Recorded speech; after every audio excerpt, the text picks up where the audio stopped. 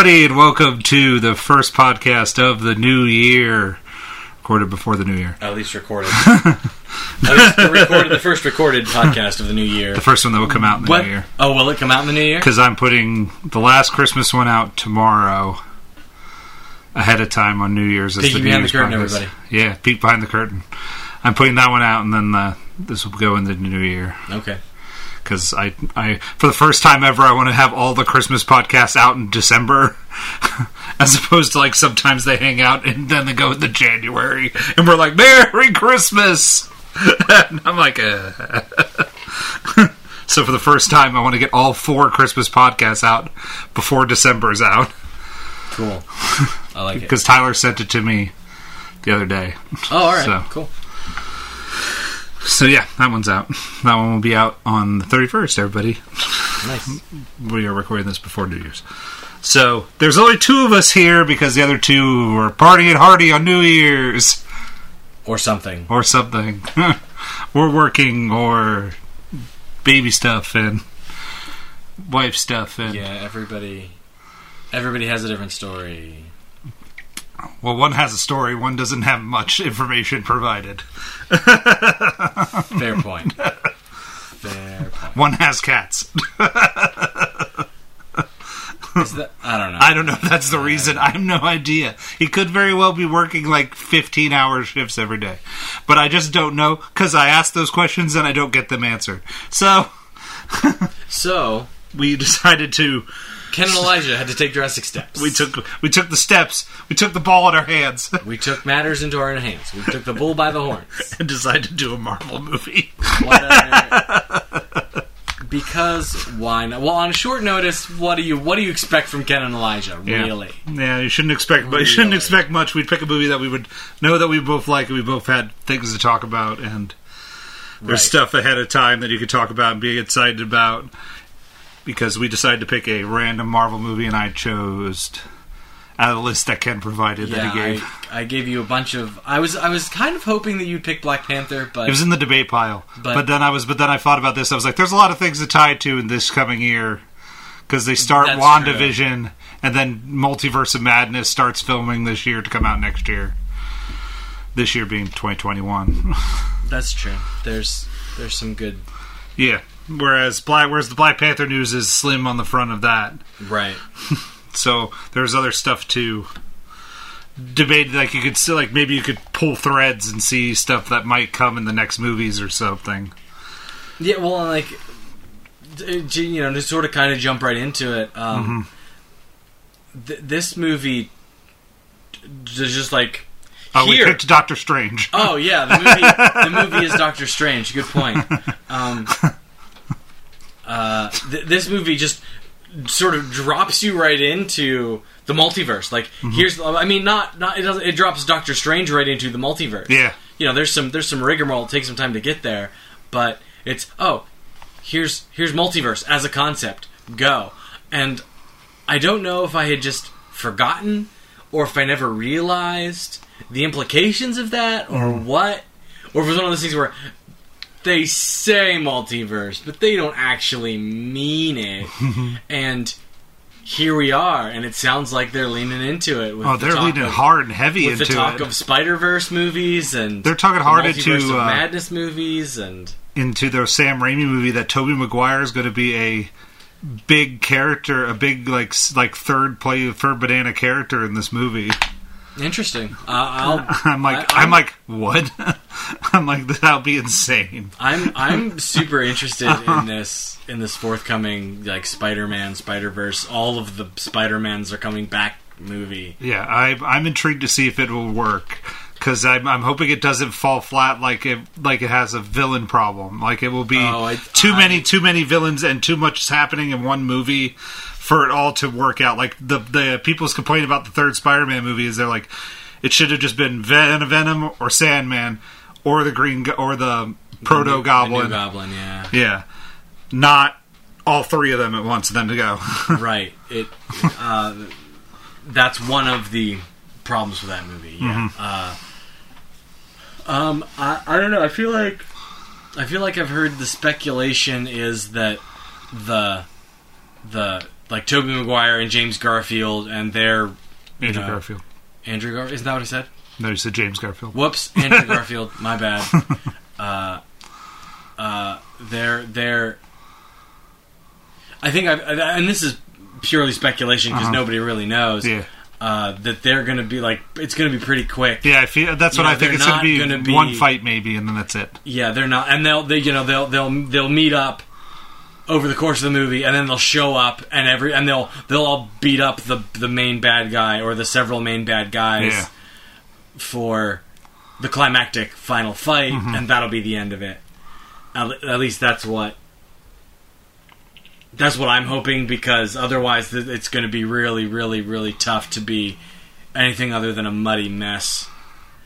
And I mean, unless they do, because it'd be tough to do a farcical live action type movie like they did with the Spider-Verse animated movie. That is a like the part of the allure of that movie is it was animated. So all you had to pay the people was to stand in a booth for a while. You didn't have to worry about sets and shooting and all of that stuff. So there's and the whole multiverse thing just works better animated, in my opinion. You could get more out of it because you get more different than just 3 guys in Spider-Man outfits. You get Spider-Ham, you get Spider-Man Noir, who's black and white, and that's the other thing is you have the easy distinction because they're all in a different animation style. And the anime one and right. But we're talking Doctor Strange here. So, but back to Multiverse of Madness real quick. Sam Raimi is directing Multiverse of Madness, which is why I think he's getting Tobey Maguire back into it, because he has more a feel for that universe as opposed to anything else. Because Sam Raimi directed all the other Spider-Man movies. Right? Is he going to be back as Spider-Man, or is he just going to be in as a different character? I don't know. It's rumored that he's in it, but because he was, I think, on set or getting ready to go to set or something. I don't know. But the current announced cast was everyone from this movie is back, and America Chavez, Miss America is back. Yeah, is going to be in it. So that's the only extra added superhero that I know of that's going to be in it. Besides, Nightmare is going to be the bad guy, and I think Mordo is going to be another bad guy. I have a feeling. Spoiler alert for this movie. Rachel McAdams, Benedict Cumberbatch, Elizabeth Olsen, Chiwetel Ejiofor, Benedict Wong, America. Oh man, I don't know how to pronounce her first name. Gomez. Yeah. She has a very Hispanic name that I can't. That I don't want to even try because it would be offensive. Yeah, it's one of those indigenous Central American names. So it's like Incan or Mayan or it's one of those. So like it starts with an X, and I don't know how to pronounce that letter. I know I'm going to do it wrong. So I just. But yeah, that cast was announced during that Disney alum stockholders meeting. That was that. Yeah. But Doctor Strange. So plot synopsis, cast list. You already read most of them. Okay, so plot synopsis. Mm-hmm. While on a journey of physical and spiritual healing, a brilliant neurosurgeon is drawn into the world of the mystic arts. I've come to bargain? That's more like a pitch line for a movie than a synopsis. But that's okay. That's what I was going with. That's what you go with into the room and go, here you go. Benedict Cumberbatch, Stephen Strange. Chiwetel Ejiofor, Mordo. Rachel McAdams, Dr. Christine Palmer. Benedict Wong as Wong. So there's 2 Benedicts. One of them is Benedict Wong, who conveniently plays a character called Wong. Mads Mikkelsen as Caecilius. Tilda Swinton is the Ancient One. And that's... Tilda Swinton is the Ancient One. I have that written down. I said, that's great casting. Pretty much it. As far as major characters that actually matter. Yeah. So it starts off, bad guys come in to the... we don't know where they are at this point. I'm going to call it they're at the Himalayans. They're at the temple. Yeah. Yeah. Yeah. It was not the Himalayas. It's the Kamartaj. Yeah. It's the Kamartaj Library. That's where they are. There are a lot more bad... They killed the last librarian. By beheading him. Yes. By stringing him up and beheading him. Spoiler alert. Spoiler is not a spoiler. There's a ton of bad guys in this scene. And we're not going to see about half of them anymore. Yeah, they're really only like... There's like 4 or 5 main bad guys. Yeah, a half dozen henchmen of... And Scott Dickerson, I think is one of the... He's Scott Adkins? Yes, maybe. I might have gotten that wrong. He is called Lucian or Strong Zealot. Atkins? Yeah, I might be wrong then. I'm just Strong going... Zealot. Let me go. Doctor Strange. Why am I doing this stupid? I'm just going to... This is the... Oh, never mind. I had this wrong. Never mind. Scratch that. Okay. Scratch my information. Okay. I had the wrong guy in my head. My bad. Cool. Enter the Ancient One, Tilda Swinton. Great casting. Love it. The Ancient One kicks some butt. Defeats like half of the 10 or 15 zealots that are there. And only 5 get away. I'm like, so why doesn't the Ancient One just go, all right, I'll go take care of the rest, and then just go and just be like, well, kill. Yeah, there. I guess there are some weird, gaps in, character motivation and time, and this is a good example. Why did the Ancient One stop? Why didn't she just track them all down and beat them all up? Is it we know he's on the move? Why are we just... I'm going to hang out here in my monastery and... In my Kamartaj. Right, I'm gonna hang out here in my magical place and not be proactive, wait for them to come to me. It doesn't... It's not that it's... Excuse me. It's not that it... It's not a big problem, but it makes you question. And like I said, there are a few wait, this character isn't this. You could make the argument that no, this was the Ancient One was interested in driving them off and protecting the sanctity of her place. Mm-hmm. As soon as they were off her land, she didn't care. Mm-hmm. Because maybe the hope is that they'll not do it. All over the place, the Ancient One's motivation is the Ancient One's. She's not a super forthcoming character with a lot of things. And the things that she is forthcoming about, she's only forthcoming grudgingly after, Doctor Strange does several stupid things. She's like, okay, let me explain this to you so you stop doing stupid things. And time is for a movie about time, there's a lot of time issues.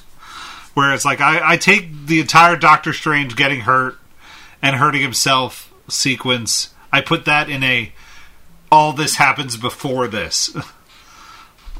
Because he had to get surgeries, he had to discover that he was lost, he had to do all this time. So all that happens before all this happens. Okay, so we see the librarian get beheaded. Yeah, so that's somewhere, and then the next day he shows up, knocks on Kamartaj's door. Okay, but even still, he still has to do all this training. Right. And then why doesn't Caecilius go and blow up the sanctums? Because that's all that's left to do after the fact. That takes maybe a day and a half, apparently. So yeah, that came together really quickly. Yeah, I don't know, So it's one of those weird things where he has the pages. Well, did he? And when Doctor Strange arrived there, the pages were missing already. Right. Did he need to have them translated? I don't know because we see him do it we see him do the spell thing, and then that's when his eyes turn all blacky and dark, and then we get still Doctor Strange training montage, which is why I'm like, okay, so unless Doctor Strange learned everything he needed to learn from being a wizard in a week, right? Yeah, interesting. I don't think that that's my only issue with this movie, is that time is like, I'm like, I don't think this works unless it happened while Strange was there. But we already know, because he walks in to get the books from Wong. Right. Right. The first time he's in the library, he's like, what are these? And they're like, no, well... No, Wong shows them to him because he brings a stack of books. Yeah. It's, and he's like, there's pages missing. It's one of those... We can... That's a inconsistency to my mind, but we'll get there. My next note is, enter Stephen Strange, doctor, hand model, music historian, expert surgeon. The Grey's Anatomy package. Now, finally, Doctor Strange gets to show off. First with music trivia, then with his diagnostic prowess, and finally by removing a bullet freehand. Yep. Rachel McAdams enters as night nurse, saves a dying man from a bullet, brain dead, gets Strange. Other guy gets humiliated. Yes. Cover your watch. That's a good thing. I was like, whoa. Because all you hear is the ticking, and then he goes, cover your watch, and then he covers his watch. While he's pulling the bullet out freehand, he's like, you're just showing off. Nope. Mike gets a bit of that. But Rachel McAdams, almost unnecessary in this movie, but great actress. One of my top 10, I think, probably. If I had to put a top 10. Yeah, she is necessary and unnecessary all at the same time. Like, there's pieces where she's necessary, but we could have done different things at those points. But I get it, and I know why we're there. Yeah, she is Doctor Strange's link to the real world. Everybody's human, the body politic. Yeah, she is the Leonard to Doctor Strange's Sheldon Cooper. to use a Big Bang Theory reference. Not Penny. No. Huh. Sheldon doesn't give a shit about Penny. Yeah, that's true. I shouldn't it's random of you to pull Big Bang Theory. Well, we were just watching a couple episodes before I came over, so. Oh snap! Ken's watching the Big Bang Theory. I don't. There are parts of that show that are good, and there are parts of that show that are less good, and then there's the Big Bang Theory. And I don't want to get into it right now. If we want to do, if sponsor us on Patreon, and I will promise to do a solo cast on Big Bang Theory and my deep, meaningful, profound thoughts on Big Bang Theory. I've rewatched the whole season, like in the past the whole series in like the past 3 months randomly. We are slowly working our way through it. It's we just actually, like, just in the last couple of days we've come back to it. We took a break because at least where we're, and I'm not sure what season we're in, it's mighty samey. It's. Did you get Amy and Bernadette yet? Yeah. Oh yeah. Okay. yeah. We just found out that Bernadette's pregnant. Oh, okay. You're in season, like, because Howard's mom's gone. Yes. Yeah. So I think you're like in 9 or 8. 9. I have no idea. It gets samey. It is that. Yes. Well, I mean, in all after 13 seasons out of a 30-minute sitcom, all sitcoms get samey. Yeah. It's the death of 98 sitcoms. Either get samey or they get canceled before they have a chance to. There are only a couple of notable exceptions to that rule, or exceptions never mind. It's not important. Driving fast, rain, and reading. Yep, he is gonna crash that car. Speeding in a supercar through a city, not getting pulled over. And crashed. This is why we don't text and drive, kids. That's my joke. My issue here... Statement here about the Postman Podcast. No texting and drive. Don't text and drive. Don't text and drive. The more you know. It can wait. Those PSAs are absolutely correct. It can wait. If it's that important, effing make a phone call. Not just make a phone call. Effing make a phone call. It is counter to Doctor Strange's personality that he would drive like a lunatic. Mm-hmm. He cares too much about himself to put himself in that kind of danger. It was weird. This situation is exactly why he would not have done what he did in this movie. And I know that in the comics he is injured in a car crash. Mm-hmm. But I don't know. I've never read it. I don't know. And it might be that that's all they ever say about it. It's in a car crash. They don't talk about he was driving like a lunatic, or if it was, a drunk driver. Like, I don't know what, black ice. Like, there are lots of random things that can happen on a road that would ruin a ultra talented neurosurgeon's day, which is all the more reason why he wouldn't drive his $175 automobile at ridiculous speeds in the city, out of the city, in the rain. It defies all logic. Or even read in the car. That was the part that's the part that threw me off. I was like, he knows better. I was like, to talk on the phone, all right. If you're going to drive fast in the rain, okay. Some people do it. Some people can, some to claim they mastered it. Okay, whatever. But then he just pulls up the thing to look at some MRIs, and I'm like, right. Are you insane? Right. It's like I said.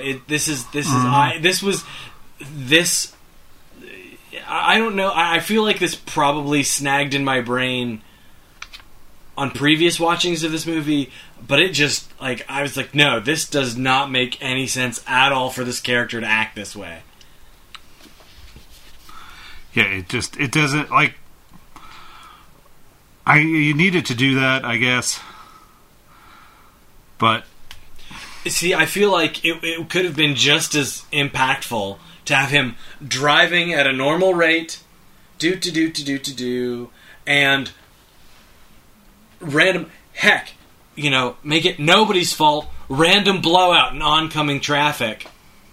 He's driving up the freeway at top speed, random blowout, car flips over, same exact injuries. He farts. No, that's just how it goes. But it's nobody's fault. It's not, the tire's fault, and whatever, it's and you have all that I keep saying is car crash. It doesn't really describe and for the sake of the movie, you have the driver of the car with the blowout.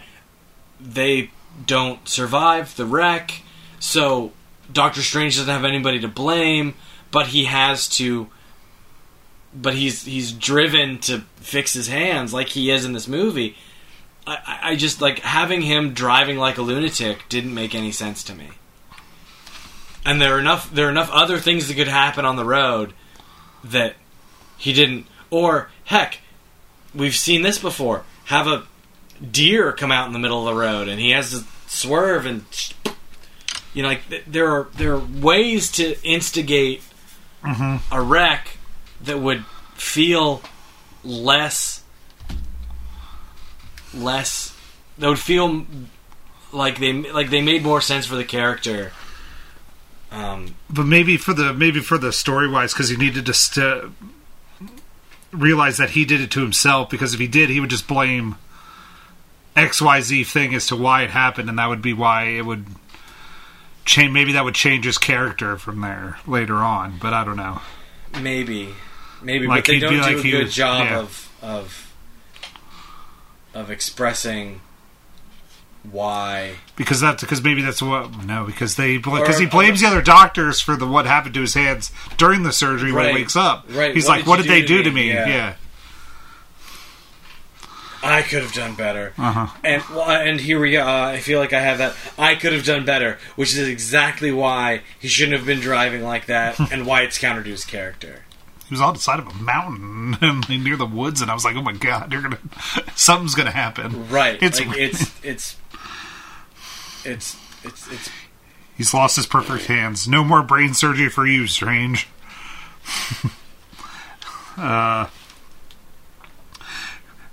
Challenge accepted. I will show you a broken man who can't walk that now can. oh yeah, he's found a guy who's magically healed. I was like, oh, he's like, it will take me a couple of days, so even more time. That you're like, okay, and then he's exhausted all options, and he finally gets the packet, and he goes and meets Pangborn. Mm-hmm. And Pangborn's like, go to Carmitage, and they'll explain everything, pretty much. Yes. Carmitage we go to find the answer and to find your new best frenemy, Mordo, who's played wonderfully by.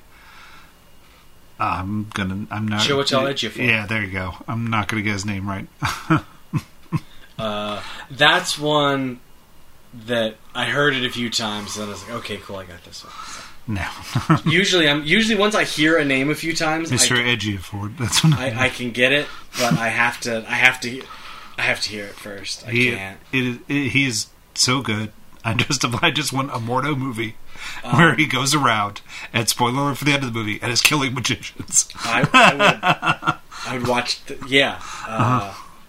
I'd watch a Disney. I'd watch a Disney Plus show. I'd watch. See, and that would be an interesting thing. Like you have him run into, C and D list created for and.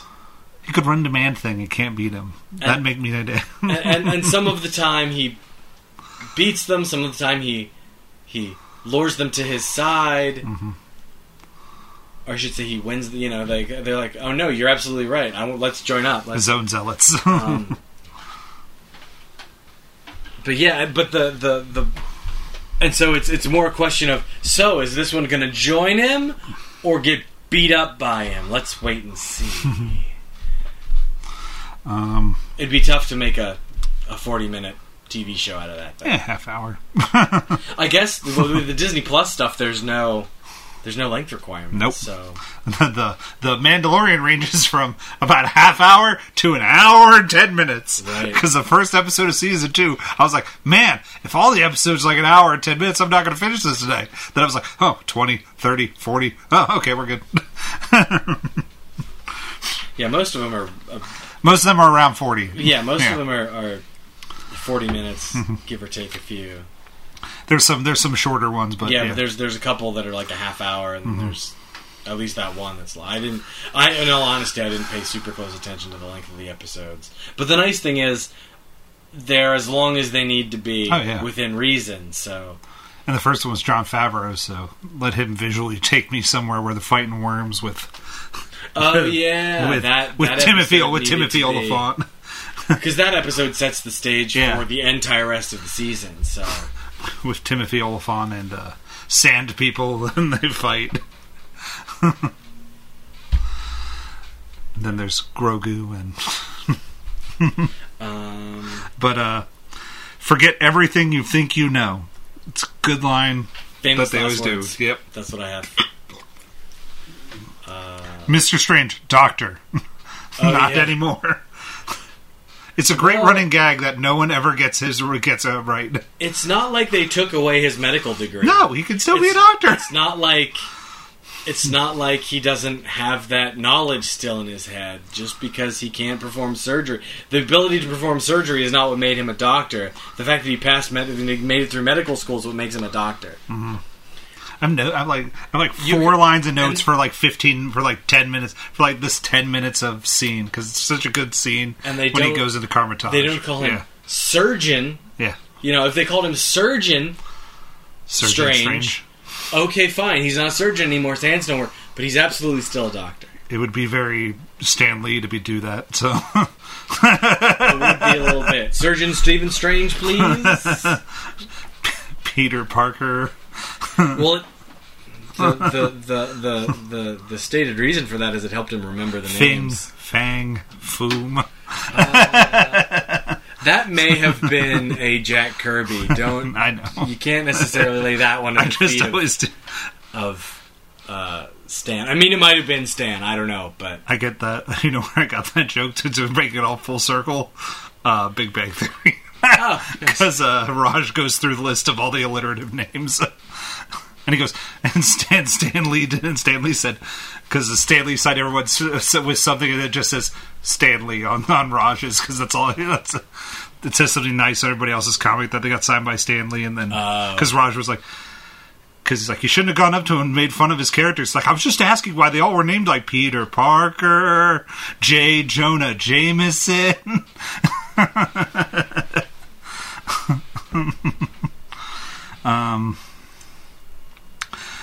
He couldn't walk. I convinced him he could. And Strange is not buying any of this. She pulls out a book and's like, here's this. He's like, I've seen all this. He's not buying it. And then the spiritual form, the astral form, whatever you want to call it. Yeah. And then the walls start to bend. Yeah, all of a sudden she exercises power over something he didn't even believe existed. Mm-hmm. She pushes his soul out of his body, essentially. What did you put in this tea? And he goes on a brief, barely intelligible tour of several dimensions. Mm-hmm. First reference to the multiverse in the Marvel Cinematic Universe is in this scene. And thus, the seeds are sown for the concept of the multiverse, yes. Which I think we all just, our minds were blown. We were like, this is how Ant-Man works. Because I think we were all ready for the next Ant-Man movie after this movie. Because Ant-Man was before this movie. So because we were all wondering how they're going to get the Wasp into the movies. And yeah, because Ant-Man was after Age of Ultron. Yeah. You have a much better memory for this stuff than I do. Yeah. So I think we had all watched Ant-Man because I think the following October was Ant-Man this movie. Was 2015. Yeah. And this is 2016, so... Oh, okay, then it wasn't that. These were back-to-back. Nah, Civil War, I think, is in the middle. Let's see, now you got me. I don't know. Hang on, let me... No, it's Iron Man 3. Wait. No. Yeah, no. Ant-Man. No, it's Civil War. Ant-Man. Yeah, no, it's definitely... I don't think it's Iron Man 3. No, Iron Man 3 is in the first. It was in Phase 2 because then the Iron Man movies are done. That's why Captain America: Civil War is kind of an Iron Man Cap movie. Right. July. Ant-Man is July. Yeah. And then I think we took a year from there. Not really a year. We Cap Civil War.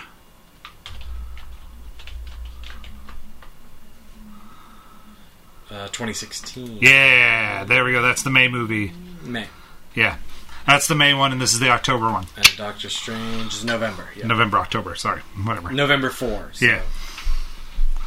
Yeah. So we were all trying to figure out how the Wasp would come into it, because I think Ant-Man and the Wasp was announced at this point. And we were like, how are we going to get the Wasp? And then we were like, when Ant-Man shrinks down through, there's that you see that shadow, and people are like, who's that shadow?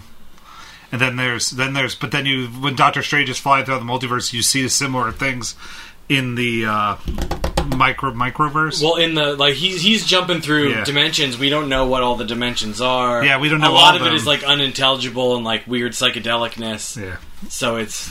Which is Scott Dickerson. Scott Dickerson's the director, very good horror movie director, who did most of that fantasy stuff, and he does a very good job in this movie of making I want to make a 3D movie.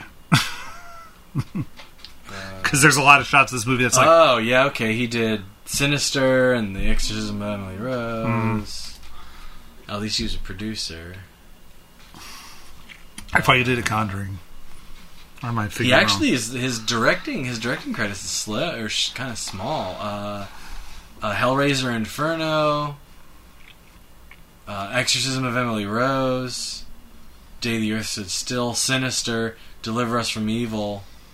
Doctor Strange. Oh, Deliver Us from Evil is the one I'm thinking of. Yeah, and now he's got 4 in the pipe. Untitled Labyrinth Project. What? Yeah, they're thinking of giving him the Labyrinth. Interesting. Mm-hmm. And then he lands, and then he goes, "Teach me." And one of the great lines that the Ancient One gives. No, that kicks him out. And they kick him out, yeah. And then Mordo convinces the Ancient One to let him come and join. The good old frenemy. Enter Wong. BFF. Librarian. His name's like Adele. Beyonce. Drake? Yeah. So at one point, the Ancient One is like, "So how did you become such a good surgeon, such a good doctor?" And he's like, "Study, practice, years of it." And the implication is that it takes the same to become a sorcerer level of dedication to become. Not really. If this movie's timeline is correct, it takes days, which translates to months of work for a mind as brilliant as Doctor Strange.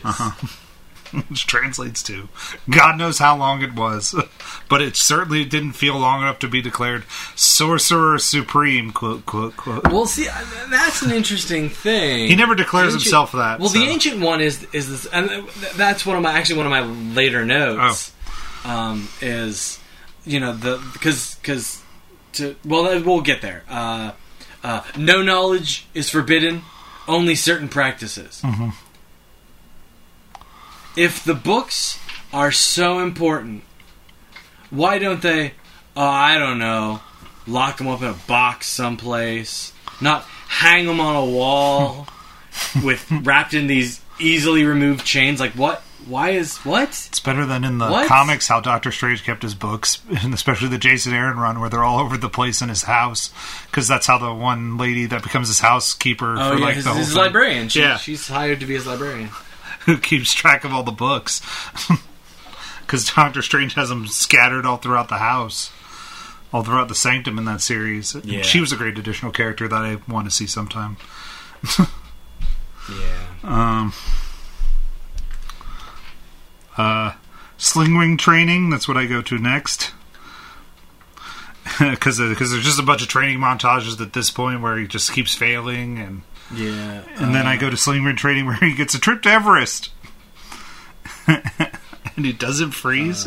Well, see, in here you alluded to it earlier, but in here is where Caecilius does the ritual eyes, to get his eyeballs. That happens in here, and that's all I have a note is that he does it. And yeah, because we're in the training portion where we got to get Doctor Strange be strong enough to fight Caecilius at some point. And Strange says, "Oh, it's my hands." And the Ancient One pulls out a guy with one hand. has a monk with one hand do the magic. So it's like, well, Steve, that puts your complaint checkmate, to bed. Steve. Right, and he's abandoned on a frozen cliffside to teleport his way back or die.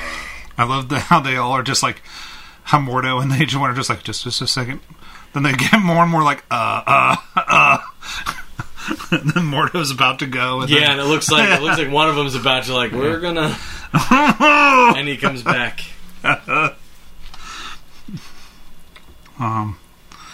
Strange is getting it. Montage with stealing books from Wong. The mirror dimension is told. We now figure out what the mirror dimension is. After Strange calls Wong Beyonce, he's listening to Beyonce while Strange steals books. Mm-hmm.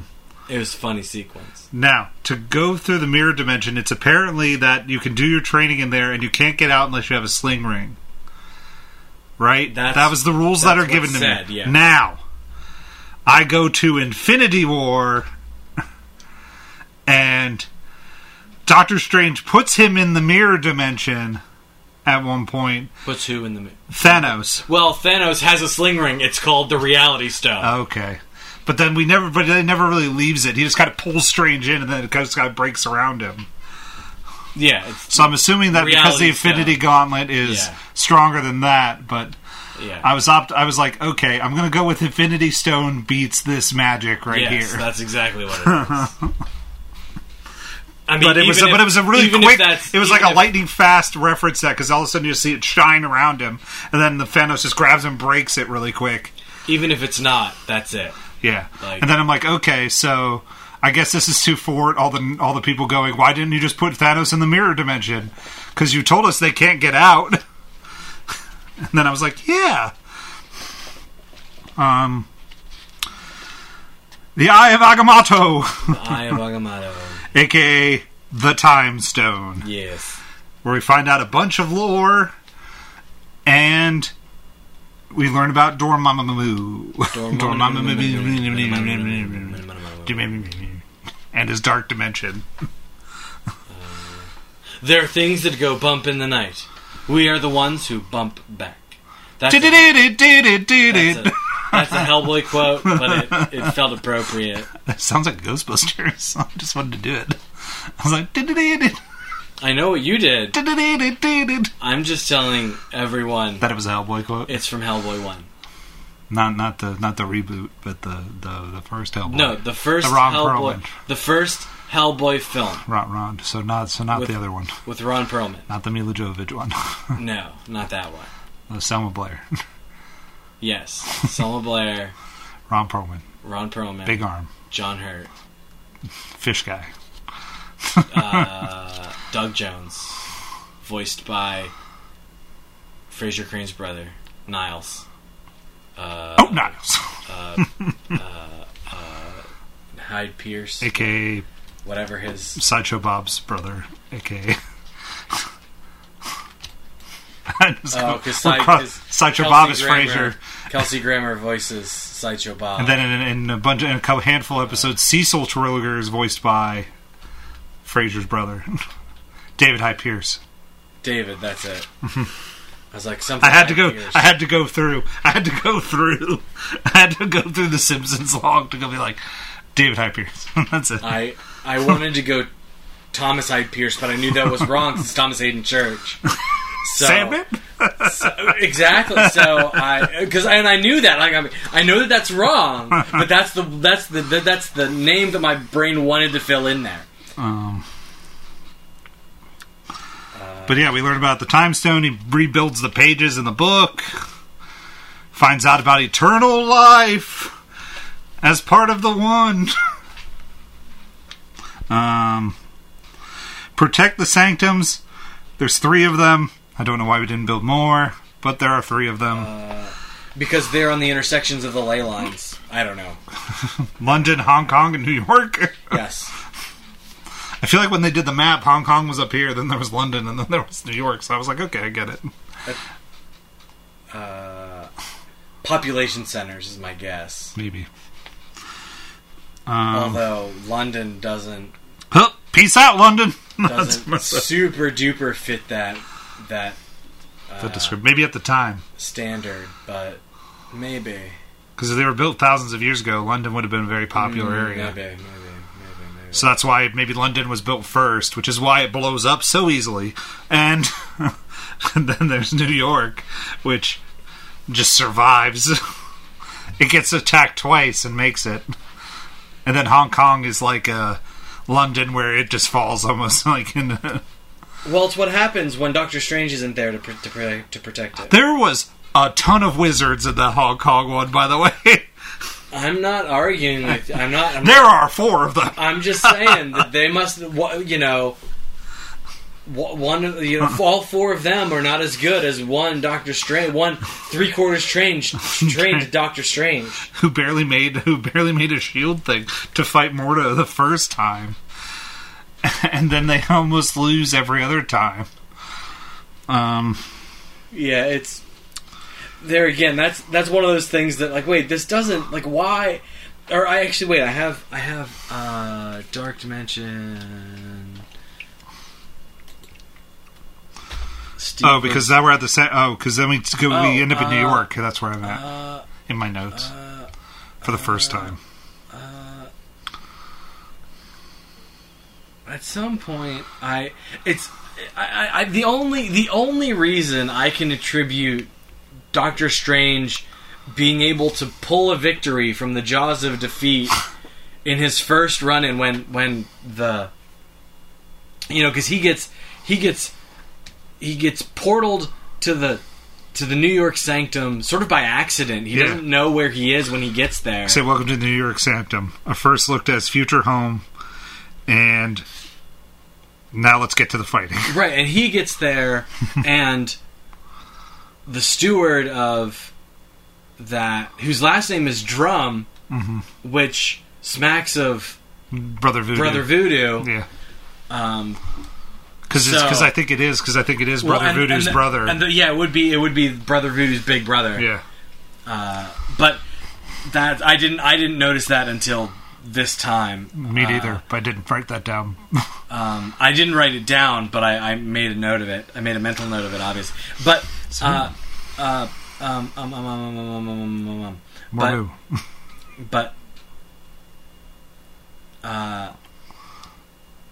so Steve is a 3/4 trained Stephen Strange is being set upon by 3 of the elites, the zealots. Yeah. 3 of Mads Mikkelsen's, and it's Daniel Drum. Acolytes, and Caecilius himself is there. Mm-hmm. And the only reason I think that he is able to snatch victory from the jaws of defeat is because they are toying with him at the beginning, and he's able to kick 2 of them out of the... So we get 2 in the doors and send them away. He teleports 2 of them away, and then I forget... I think there's just 3. Because I think there's the girl that goes to the desert, the guy that ends up in the jungle, and then there's... And didn't he knock one of them out? Or doesn't he... No, because there's... No, that's later. That's later, because the one that ends up in the jungle took his sling ring. Because he says, your sling ring is missing, and then that's when the guy appears behind him and throws the thing through his chest. Okay. When he has Mordo in the chain thing, he goes... And someone stole your sling ring, and then the other guy appears behind him and gets the thing and throws it. He's distracted by the monologuing and gets stabbed when reinforcements show up. Yeah, because that guy took his sling ring. Okay, but the moral of the story is, or I should say, I think the only reason why Strange does as well as he does is because he's clever and they're toying with him. Yeah. If they had been as straight up brutal as they are to every other wizard in this movie, which is... It's convenient that they're toying with the new guy. Yeah. At least they would have. He would have died. He would not have survived. Oh yeah.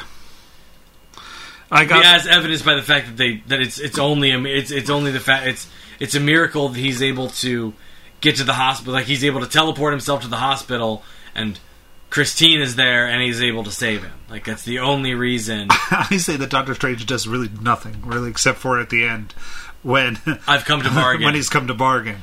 Because because Christine is the one that legitimately beats the guy near the end. He just figures it out that the electricity's going through his spirit, and then he grabs it, says, turn it up, and then gives him a jolt. Yeah. So without her, he wouldn't have been able to beat her, that guy. But I have...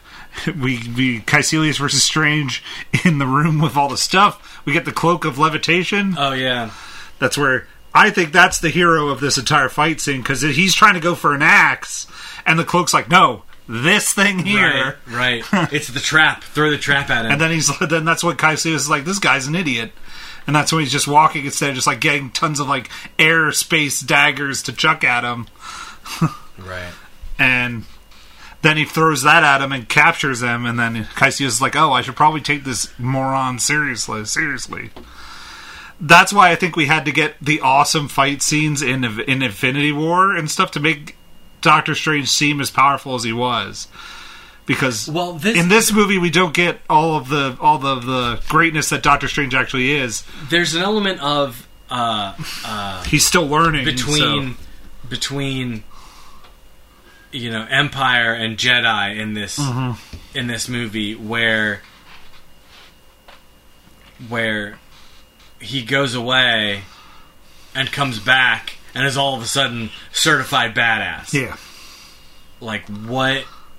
Like, so there's some serious mamma jamma training that happened in between these movies to get to where our respective heroes to the elite points that they are.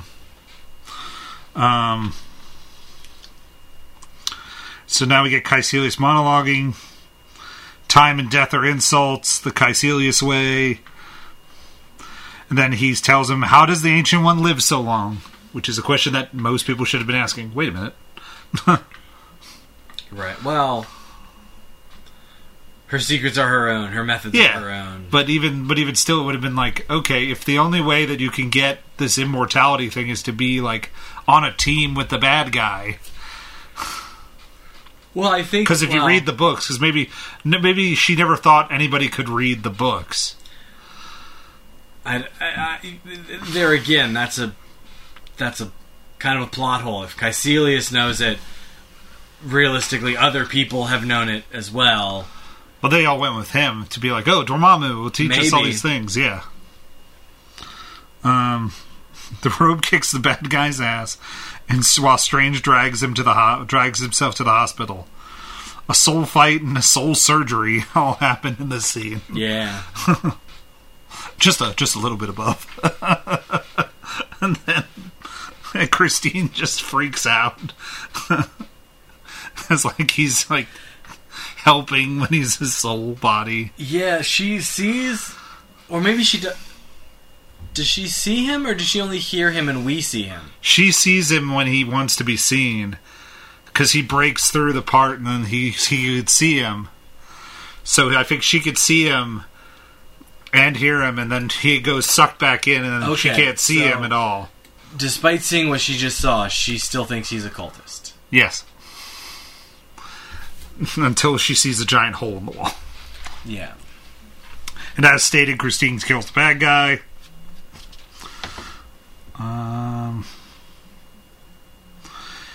It is Doctor Strange, not Master Strange. Not anything else. That's what he tells the Ancient One when the Ancient One's like, no, you gotta stay here and guard the New York sanctum now. They're in charge of this sanctum. Oh yeah, he's instantly upgraded to Master. Yeah. Like Master Strange. Do you want the New York City sanctum? You know you do. And then instantly Caecilius is back with his guys to try and blow it up. And I'm like, well, it's a good thing we're all here. And then that's when the mirror dimension happens, and then we find out that the mirror dimension makes the dark dimension people more powerful. Well, no, it doesn't make them more powerful. They were just more experienced and had... I thought that Mordo says that you fell right into his hands. They are officially more powerful in the mirror dimension.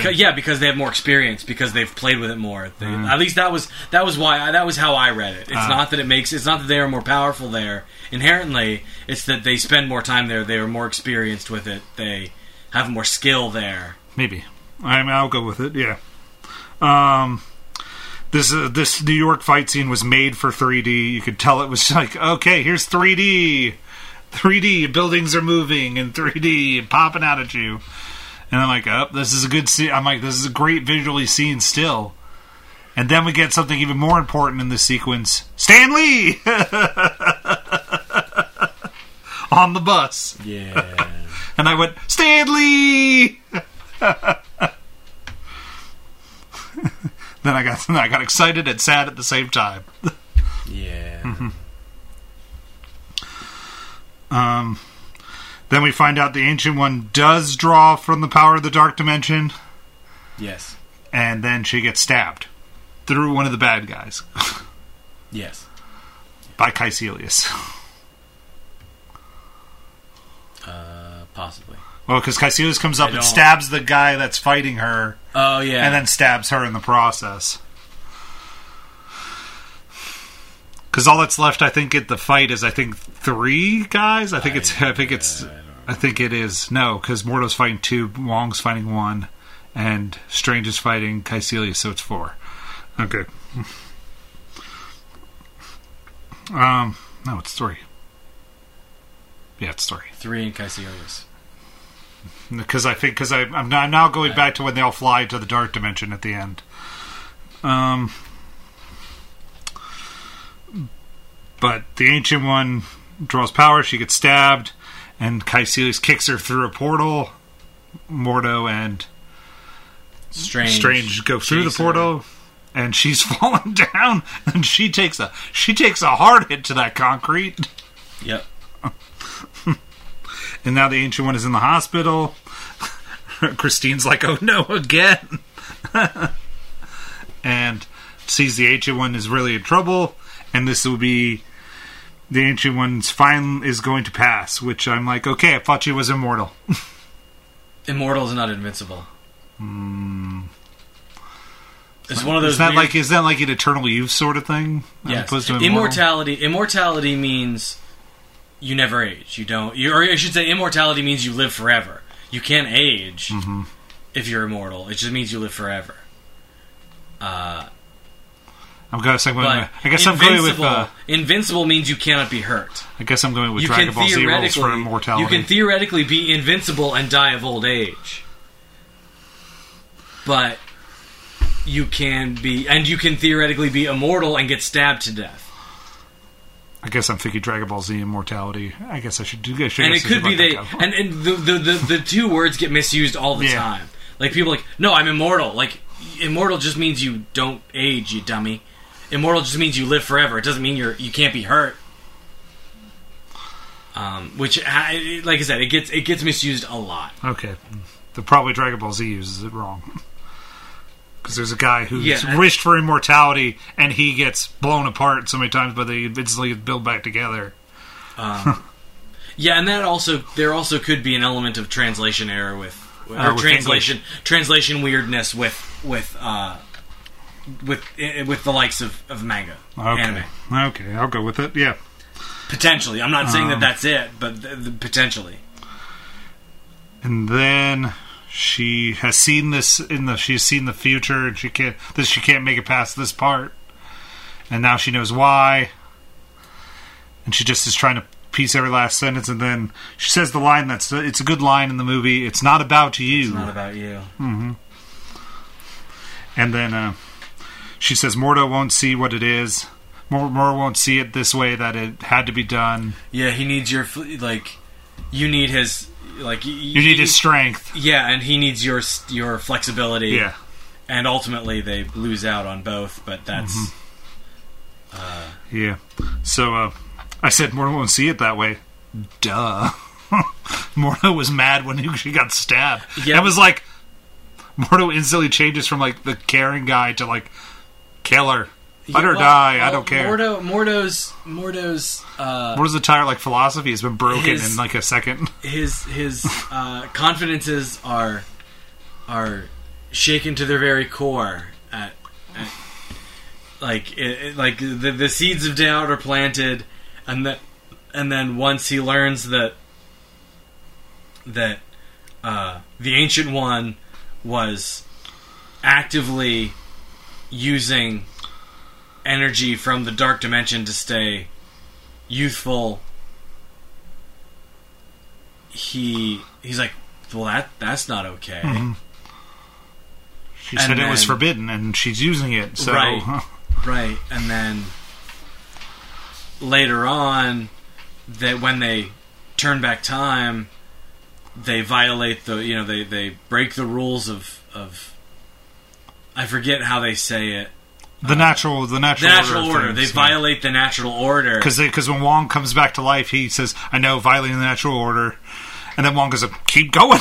right. Because at that point they'd started, and but Wong, I think has that flexibility where he's like, "No, you're trying to save the world by rebuilding the Hong Kong thing, right, and giving us another fighting chance, right." And that's and that's like I said, but Mordo is not like Mordo can't handle that. He's like no, so that sort of breaks his he's like no, you guys are all hypocrites. Like you're all awful. I can't. Like if we're like, what good are these rules if we're not going to keep them? Yeah. Like what separates us from the bad guys if we're not going to keep our own rules? That's really where Mordo lands. And so he is not unjustified. He's one of those villains that thinks he's right. Yeah. At least for the sake of this. I don't know anything. I don't really know anything about Mordo. This is pretty accurate as far as like how he got to be a bad guy. Okay. Like he turned because the way of the sorcerer was so muffled that he just couldn't buy that Strange was doing all these things, and he's like, magic has a price. And that price will come knocking on your door. But Mordo also wanted more power too. So there's definitely dependent on the writer how Mordo was written. Well, yeah, that's how a lot of comic books are. But okay, so that's yeah, and I think as far as it goes, I think Mordo has the most interesting arc in this movie.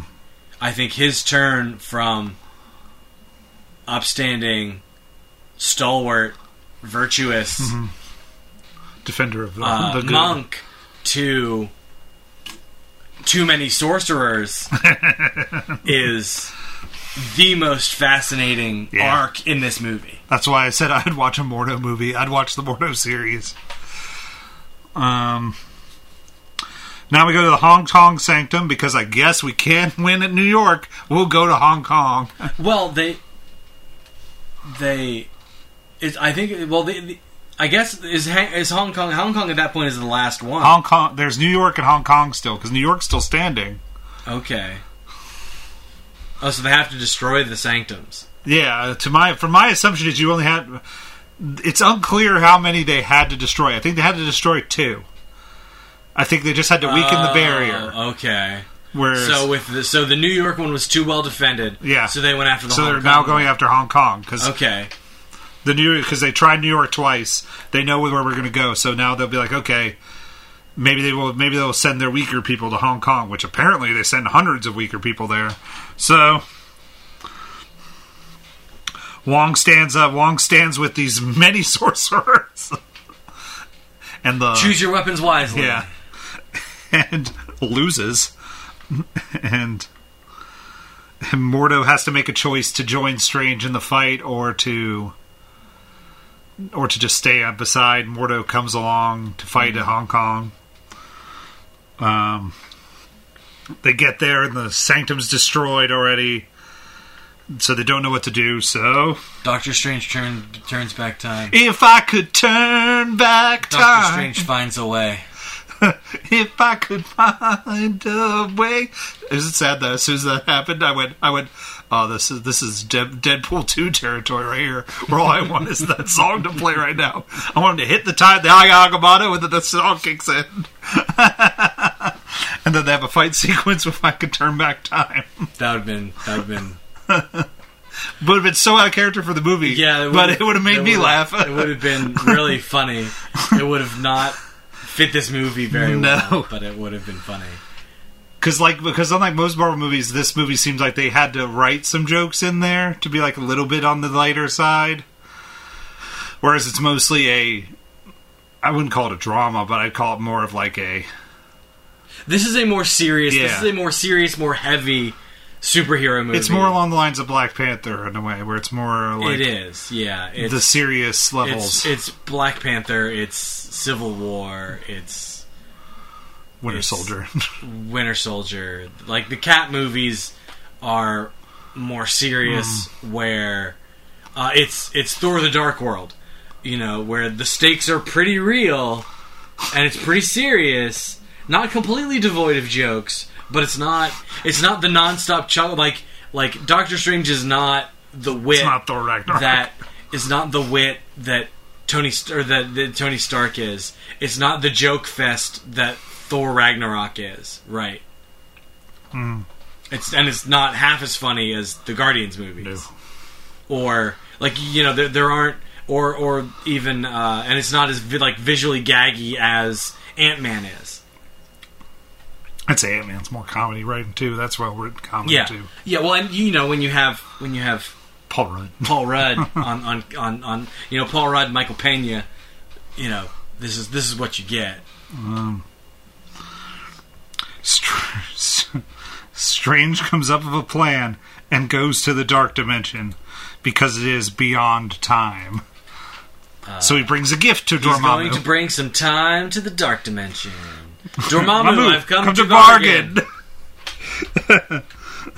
And the many depths of Doctor Strange. So we meet Dormammu finally, who is 100 times bigger than any Dormammu I've ever seen. Because Dormammu in the Marvel vs. Capcom 3 game... That's the only version of Dormammu that I am even a little bit familiar with, where he is like 8 feet tall. Yeah, he's a tall guy with a flaming head. Yes. And that's what I've seen in some of the books that he's been in. I have never seen giant planetoid... Giant, like Dormammu. 50 foot head Dormammu. Because Dormammu is a constant villain in the Doctor Strange books. It's like Dormammu and Mordo are his two big ones. There's two big villains. Yeah, I'm not super familiar with Doctor Strange in the comics. My Doctor Strange level is about So I have seen some old Dormammu where he actually teams up with other bad guys and beats things. He's not like an infinite dimension on his own, pretty much. Right. Well, this is what we have to do sometimes to make. Oh yeah, it's definitely, it works. I love all the depths that Strange goes through. He gets stabbed a whole bunch of times, gets blown away, gets grabbed by green sticks, power breath several times, gets smashed with pieces of the dark dimension, and Dormammu's just like, make it stop. I showed Thea that scene. She goes, "This is entertaining, but that guy looks like COVID."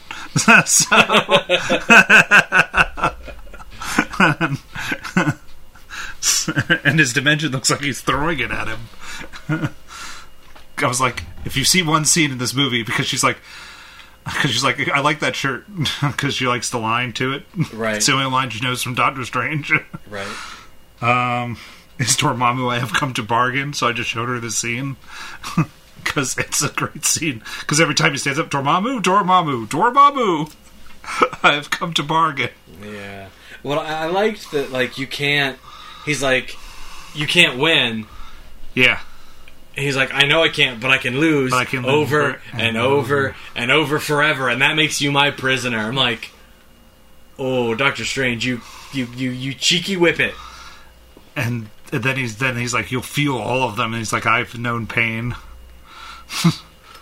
And I'm like, oh boy. I'm like, this is a game of who will go insane first. And he's banking on its Dormammu. And he does. Yep.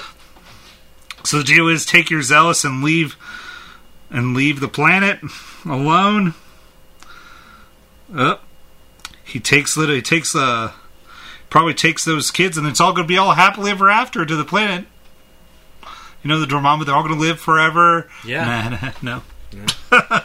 They get Caecilius and his Zealots get turned to some sort of ash, and they get like mangled, and they get sucked into the dark dimension. I went, ooh! They're going to live forever as part of the one.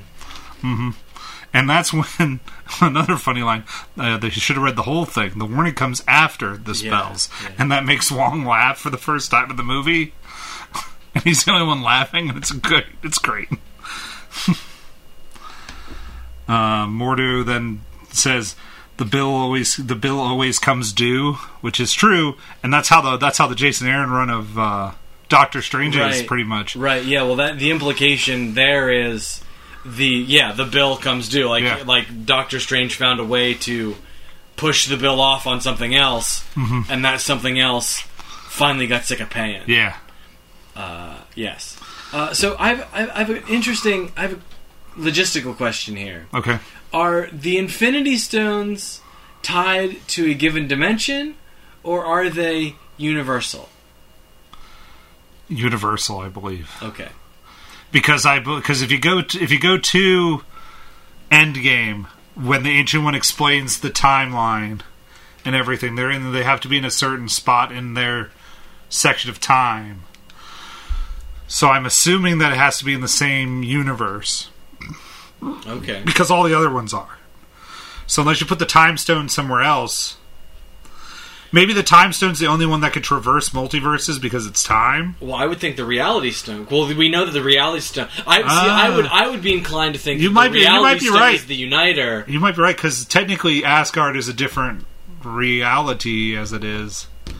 No, it's a planet, isn't it? It's really hard to decide what that is. It is unclear, and I think that theoretically, or I think that you could conceivably make the because they put it in between. Because when it was stored, it was put between, like, it was put in a dimension where no one would ever see it. Where no one could find it. Yeah, yeah. The ether was put somewhere. Yeah, well, I think that, and I'd have to go back, and we just watched Iron Man 2, or not Iron Man 2, Thor 2.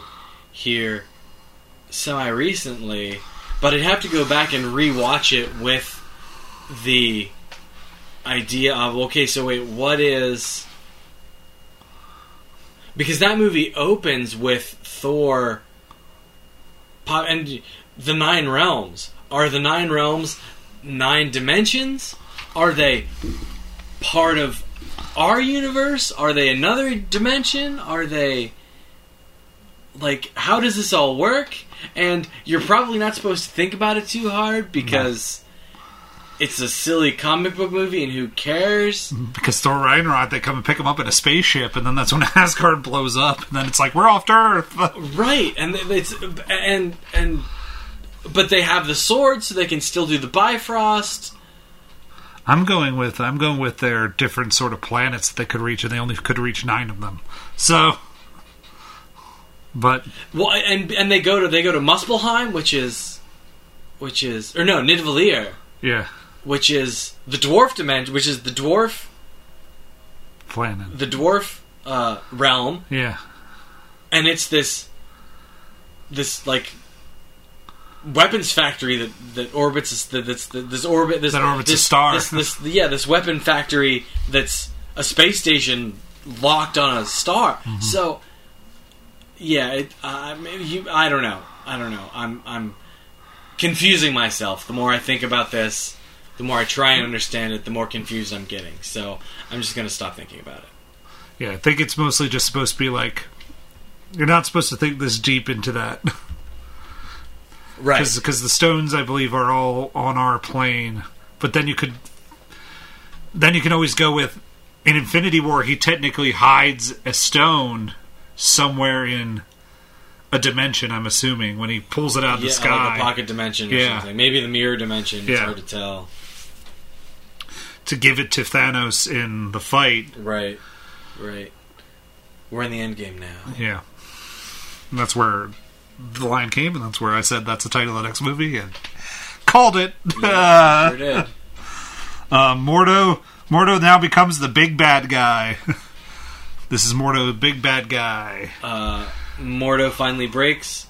Everyone has broken core rules, and he is not okay with that. Nope. So he leaves to be a villain in a future movie. Mm-hmm.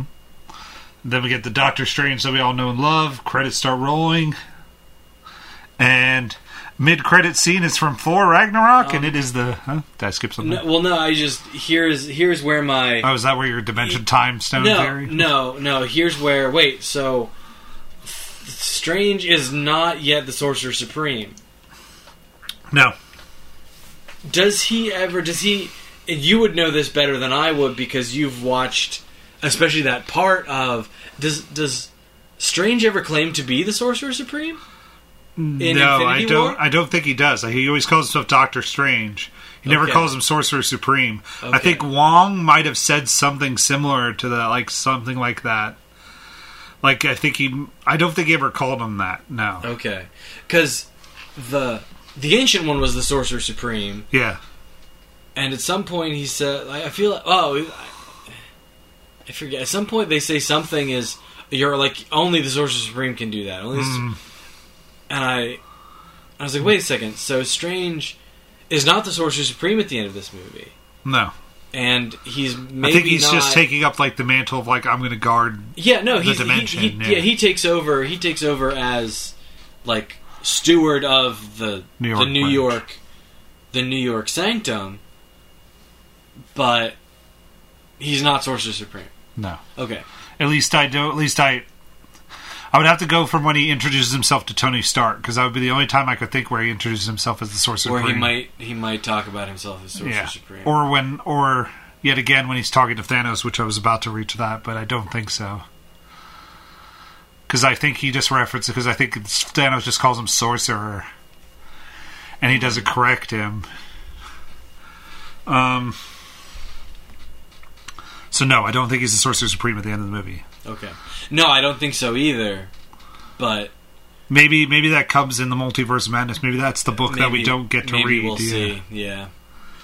But the mid-credit scene is from Thor Ragnarok. It is him talking to Thor, filling up his beer.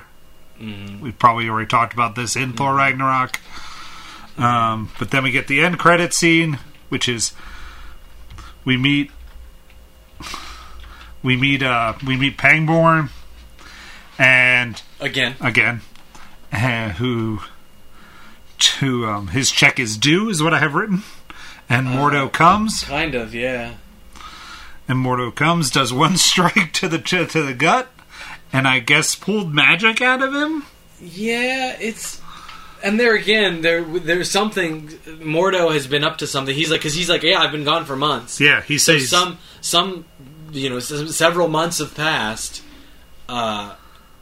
And he learned to break magic, or he learned to absorb magic or something. Like he learned something to disrupt the flow of sorcery, the access to magic. Like it's wibbly wobbly, magicy wagicky in this movie. So you can't.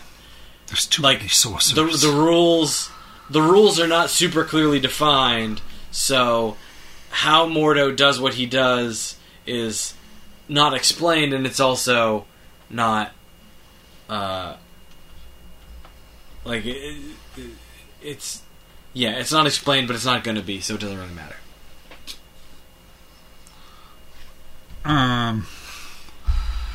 My theory about what happened to Mordo is he was snapped away during the Infinity War crisis, and then he comes back because there's tons of sorcerers at the end of Endgame. So I'm assuming that he got snapped away, and Wong went to go get get all the sorcerers that came back and were there already. So that's why there's a ton more sorcerers, because maybe Wong was off training sorcerers while Strange was gone. Well, theoretically, operations at Camartage don't stop. Yeah. Just because the Ancient One goes away. And just because Strange is off, they have their, So, theoretically, there is someone who is still teaching classes at Camartage. And so that's where Wong would have gone to get reinforcements. Yeah. And why, I think you could maybe ask the question, why doesn't Mordo just go right to Camartage and start ripping people's heads off? Probably because he would lose, because there's so many. It's just him. You don't go to the heart of the lion's den. You take him out one-on-one. It also could be that there's, and it's probably a little bit of column A, a little bit of column B. There's some magical defenses there that he is not. And maybe because he still sees it as a positive force for magic at this moment. and he's taking away the people that have magic and are using it for their own reasons. Maybe that's it. He doesn't go after the folks that will keep the rules. He goes after the people that are violating the rules. Yeah. Interesting theory. He's going after all the people that are like Pangborn, who's just like, I don't want to fight for anything. I just want to walk and shoot hoops and work my usual job. That's what he's going for. And maybe that's what he's going after, is the people that he's seen leave the place and are like, no, I have this magic and I'm going to use it for this one thing. So who knows? Okay. But yeah, Robot Punch the Doctor. Sure. Do you want to go? Yeah. 3.5. 3.5, Ken. 3.5. Like I said, we've I think the set pieces in this movie. I have a note here, and we kind of we're speeding along, so I didn't. The set pieces in this movie are great. Yeah. Part of that's because the 3D-ness of it all. Mm-hmm. All the effects and everything are good. All of the performances in this movie are very, very good. Mm-hmm. But the story is weird. I shouldn't say that. I don't know. Yeah, the story is a little uneven because of time, and because of things that aren't explained very well, and because of characters acting in ways that doesn't really make sense for them to act in. So, while this movie is very good and absolutely worth watching, it's not a top tier Marvel movie in my mind. At least not. I'm trying to think of a way to put it. This feels to me like, it's firmly bottom middle. So it's not like a quote unquote bad Marvel movie. It's not Thor Ragnarok. Not Ragnarok. Dark World. Which is my decree of the possible maybe worst, but Iron Man 2. I don't know. I've rewatched, and the problem. Endgame gives Thor 2. Yeah, it gives Thor 2's new light. That's my favorite thing, is they're like, you know what? We're going to make you watch one of your declared worst movies and make it relevant. But the thing is, even the worst Marvel movies, the bad Marvel movies, are still pretty good. Oh yeah, don't get me wrong. My list of Marvel movies goes, I'll still watch all of these. Yeah. But if you're going to force me to make a list of my top 10 Marvel movies, Doctor Strange isn't on. Doctor Strange probably is not on the list. Right. And your top 10, there's 22 movies. So your top 10 Marvel movies only alienates 12 movies. It's almost half of the movies. Oh man, top 10 would be a hard list to make. It would be tricky. Because there's 2 Guardians movies. Both pretty great. And all of the Avengers movies are quite good. And there's 2 Cap movies that are pretty great. And I'm a huge proponent of, I like all the Avengers movies too. Age of Ultron will have to be the weakest. Age of Ultron, it doesn't matter. So I'd probably take that off the list. But the fact of the matter is, at 3.5 stars, this is a 7. This movie is still absolutely worth your time. Oh yeah. But it's, like I said, it's not. Marvel does better first-person movies later on, which we'll see of Black Panther as an intro movie. It's a great first person's movie to go into. What's another good one after this? I guess I'd go Ant-Man and the Wasp, but no, not really. Captain Marvel? Question mark. Captain Marvel. This is better than Captain Marvel in my opinion. I like Captain Marvel, but Captain Marvel. I'd have to go back and. I haven't watched Captain Marvel in a while, but I feel like this movie might be better than Captain Marvel. But I think Captain Marvel solves most of the inconsistencies that this movie has. I think Captain Marvel is more fan servicey, and it doesn't need to do as much as this movie does. This movie is. This movie's setting up magic. Right. This movie has to introduce a whole bunch of stuff and make it at least somewhat understandable, whereas Captain Marvel, we already know about the cosmic. We've been dealing... Like, this movie has to introduce stuff that Guardians 1 was introducing. Yeah. Like, this movie introduces the mystic side of things. Guardians of the Galaxy introduced the cosmic side of things. But, so, like, those are the closest analogs I have. But, yeah, I mean, so, like I said, this movie's still absolutely worth your time. It's still a very good movie. It's just not top tier Marvel movies to my mind. I gave it 4. Okay. You're busting my butt over half a robot. Come on, man. What good am I if I don't do that? But yeah, I while we were watching it this time, I had a bigger issue with time than I ever did in this movie, because I was like, wait a minute. If the beginning of this movie is them stealing these pages, and then, okay, I can get behind all the Doctor Strange stuff takes place way before he gets to Carmitage, and then Carmitage is like the next day after the pages get stolen. I could get behind that. But to have Caecilius sit on those pages and sit on destroying everything for like 6 months or to a year to maybe get him to the point where he could do magic, or at the very least, if you're going to pull that, tell us why he doesn't. Yeah, maybe that's a deleted scene that I just didn't watch. Maybe, but that they just were like, this is just fluff. We don't need it. But yeah, that's my biggest thing in this movie. But the performances are great. The visuals are great. I'm a fan of the story. I like the story. I like Mordo in this movie's story.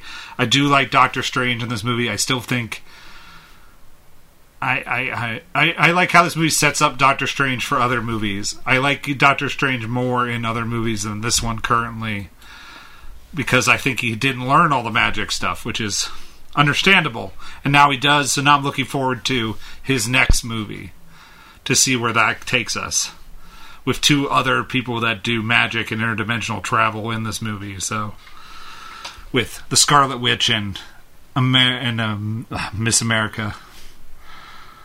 So yeah, that's my opinion. Cool. Is it that time of night, Ken? It can be, yeah. Sure. What are we at? Oh, 90 minutes, dude. Yeah. It's that time of night, man. It's super that time of night. Yeah. I have a hypothetical question. Please email us over this, because ever since it finished, and we've now, enough time has passed. Do you think the events of the last episode are we talking about Mandalorian? Of The Mandalorian set up the retconning away of the sequel trilogy? I don't know. Here's my thing.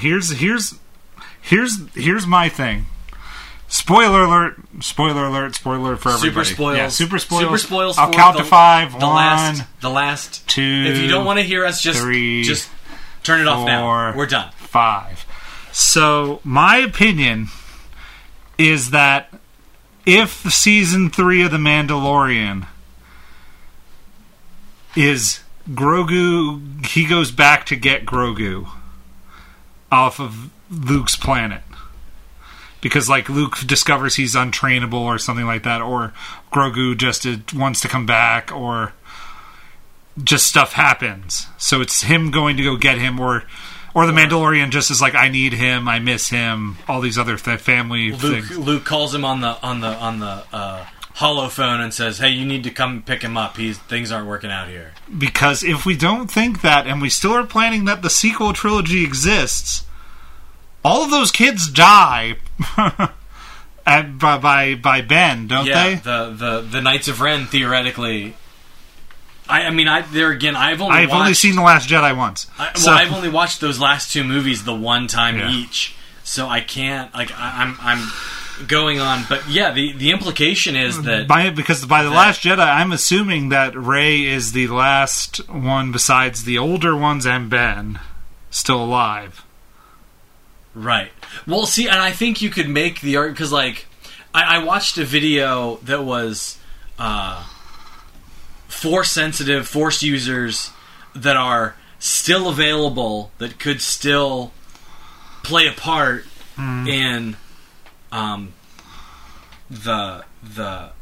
Mandalorian, that are still like Force-sensitive characters that are still on the board. And there's a surprising number of them. There's more than I was expecting. But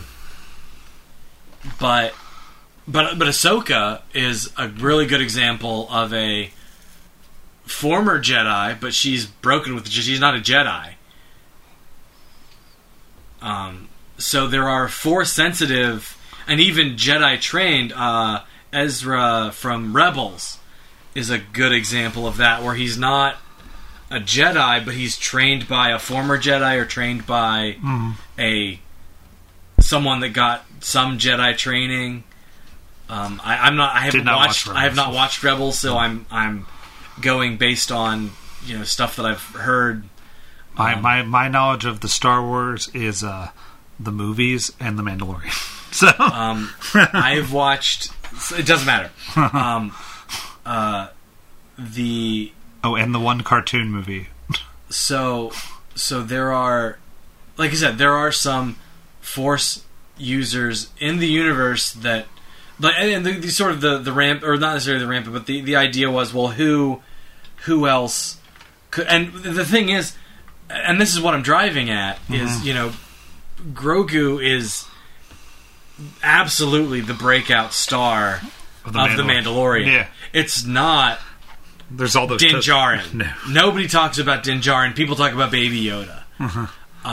You don't see people wearing the merch for Baby Yoda. The Mandalorian masks. You don't see people buying Mandalorian plush dolls. No. People are wearing Baby Yoda masks. And I was Baby hunting Yoda for the Mandalorian dolls. Lego set, though, because I really wanted the Mandalorian ship with the Mandalorian in it. Oh, the Razor Crest. Yeah, that'd be cool. But Lego stores out of it, and everyone else is up their price by $60. I'm sure. So for the $120 that it is on the Lego store, I was like, I'll just wait for the $120 version as opposed to the $210 version that you're offering me here. Ouch. That was like my quest for a Switch. It's like, I'm not paying the double or the plus 50% markup. No, it's like the PS5. If you looked, I had a grand joy just going through eBay just to see how much they were, just to be like, how much are crazy people willing to pay? And then I clicked on it, and I'm like, holy Hannah! I was like, way to take advantage of Christmas, there, you rich. I was like, if I had gotten a PlayStation 5, I might have done that. But